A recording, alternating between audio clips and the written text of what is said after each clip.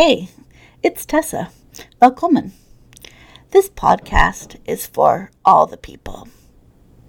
This is for all the people that have gotten bad advice. Advice that says you can't, or advice that says you shouldn't do that. Or, my favorite, that's not how it's always been done. Or, it's not your turn yet. Or, I just don't see you there. We've all gotten it. We've all gotten the bad advice. It's the advice that doesn't sit well with us when we hear it. It's the advice that goes against everything we know about ourselves. It's the advice that gives us the heebie-jeebies. So let's look at what may be the worst of all bad advice. The advice from a fake friend. You know that type of advice. The advice that sounds something like this. Oh, absolutely, I'll connect you. Or, yes, I'd be delighted to talk to them and to help you out. Or, absolutely, yes, trust me. You can confide your genius business idea with me. I'm not going to steal it and make it my own. No. No, who do you think I am? No, not going to happen. And sometimes we get fake friend advice from well-meaning people who just forgot or just couldn't accomplish what they thought they could.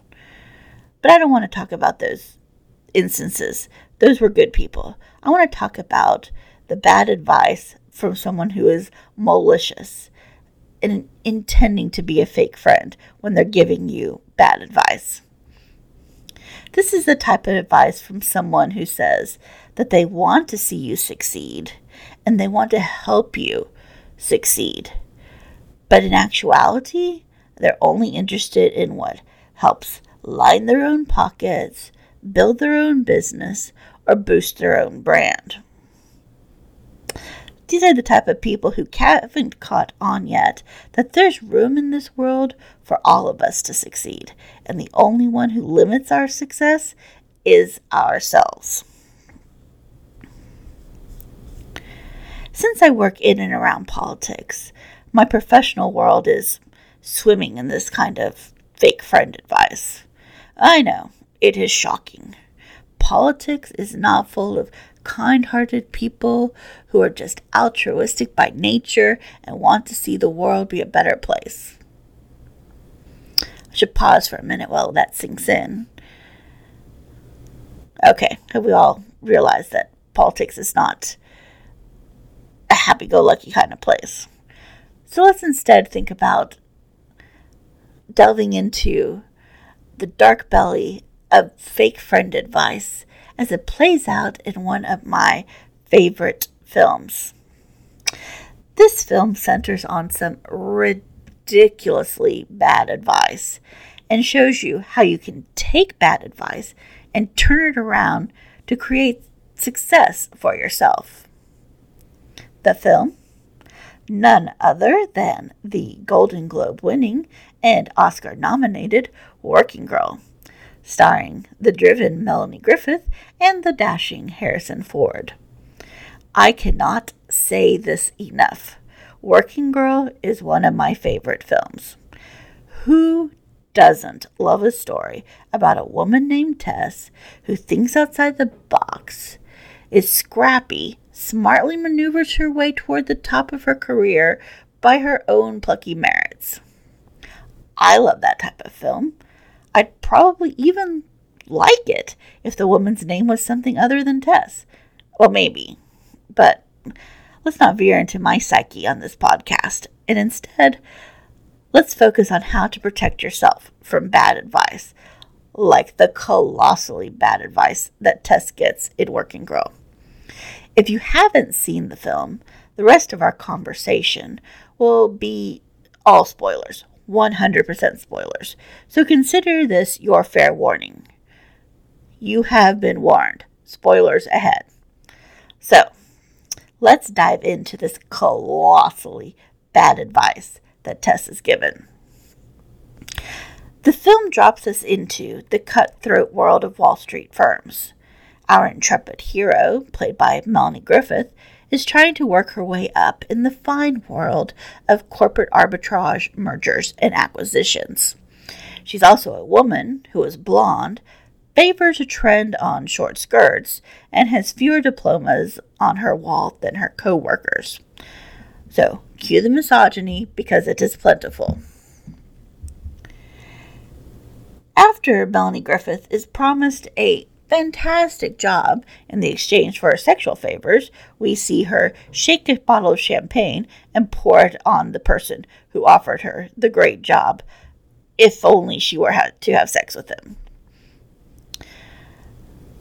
This event eventually leads her to start working for a female boss, and she thinks, fantastic, I'm finally going to avoid the misogynistic world I've been living in, and I'm going to be respected because women get women. Side note, people, women don't get other women. We try our best, but we're skeptical, and that's okay. Tessa's boss is a type of woman who has an elusive relationship with kindness. She has a very, very deep relationship with buying her way into favor, and is the type of boss that no one wants and absolutely no one deserves. She is also the giver of colossally bad advice, the advice that sets our film afoot. As Tess and her new boss get to know each other, her boss says, "Come to me with your ideas, Tess. We'll collaborate. We're a team. This is going to be amazing." And Tess, she takes her new boss at face value. But in reality, the boss is thinking, yes, please share some of your ideas with me, Tess, because I'm going to claim them as my own. I'm never going to tell you about it, and then we'll keep this system going. You'll stay put, and I'll accelerate my career based on your ideas. See? Isn't that great? No, that is not great for our dear Tess. But not only is Tess lured into this sanctuary safe place of collaboration, Tess is also asked to serve people dumplings from a steaming dumpling cart during a cocktail party, and to pick up dry cleaning while the boss is skiing in Europe. Now we're entering into a little gray area here, where I think Tess exceeds the boundaries of kindness and respect for other people. Tess discovers in her boss's voice memos that her boss is stealing her ideas. So, should Tess have crossed that line to listen to her boss's voice memos? No, not cool. But without it, we'd have no plot line, so here we go. Here we have Tess. She's been given this placating, colossally bad advice that is bad for her, bad for her career, and she's also found out about the duplicitous nature of the advice. And now, Tess is at a crossroads. She can either choose to seize her own idea and make it happen, or she can confront her boss. Tess chooses the long game. The smart game in my book, because confrontation is only a short-term win. And by short-term, I mean a few minutes. It's a few minutes that feel good after you get to yell at somebody. So always choose the path that isn't a short-term win. Choose the path that builds your career, not the path that feels good, but also sets your career on fire. So our deal maker extraordinaire, Tess, puts together a media deal with the help of Harrison Ford's character, Jack Trainer. Okay, I'm not going to go into the messy romance that ensues. We're here to talk about bad advice and how to turn it into good advice. But if that's your thing, and you wouldn't watch Working Girl without a storyline about love, there's a storyline about love, go watch Working Girl. So we have Tess and Jack. They put together the media deal that she creatively came up with because she chose to think outside the box and thought like thought in a way that was different from everyone who came before her who tried to put a deal together. Tess eventually gets outed by her boss. As the deal's coming together, they're gathered in this room. They're about to sign all the documents, and in storms Tess's boss, fresh from her skiing trip, on crutches because she's broken her leg, and she begins to wave her crutches around. And she says that Tess is a fraud and that this was her idea all along and Tess has stolen it. But lo and behold, there's a problem with the deal, and it turns out only Tess can save the day when it looks like this deal is going to fall through. So as we cue our Oscar-winning theme song, and we see the bad boss get publicly outed when she can't answer background questions about the deal, Tess gets the deal done, and as a bonus, gets a new job from the media conglomerate. Huge win for Tess. In the middle of this plot climax, when Tess is getting outed and trying to save face, she says, "You can bend the rules plenty once you get to the top, but not while you're trying to get there. And if you're someone like me, you can't get there without bending the rules."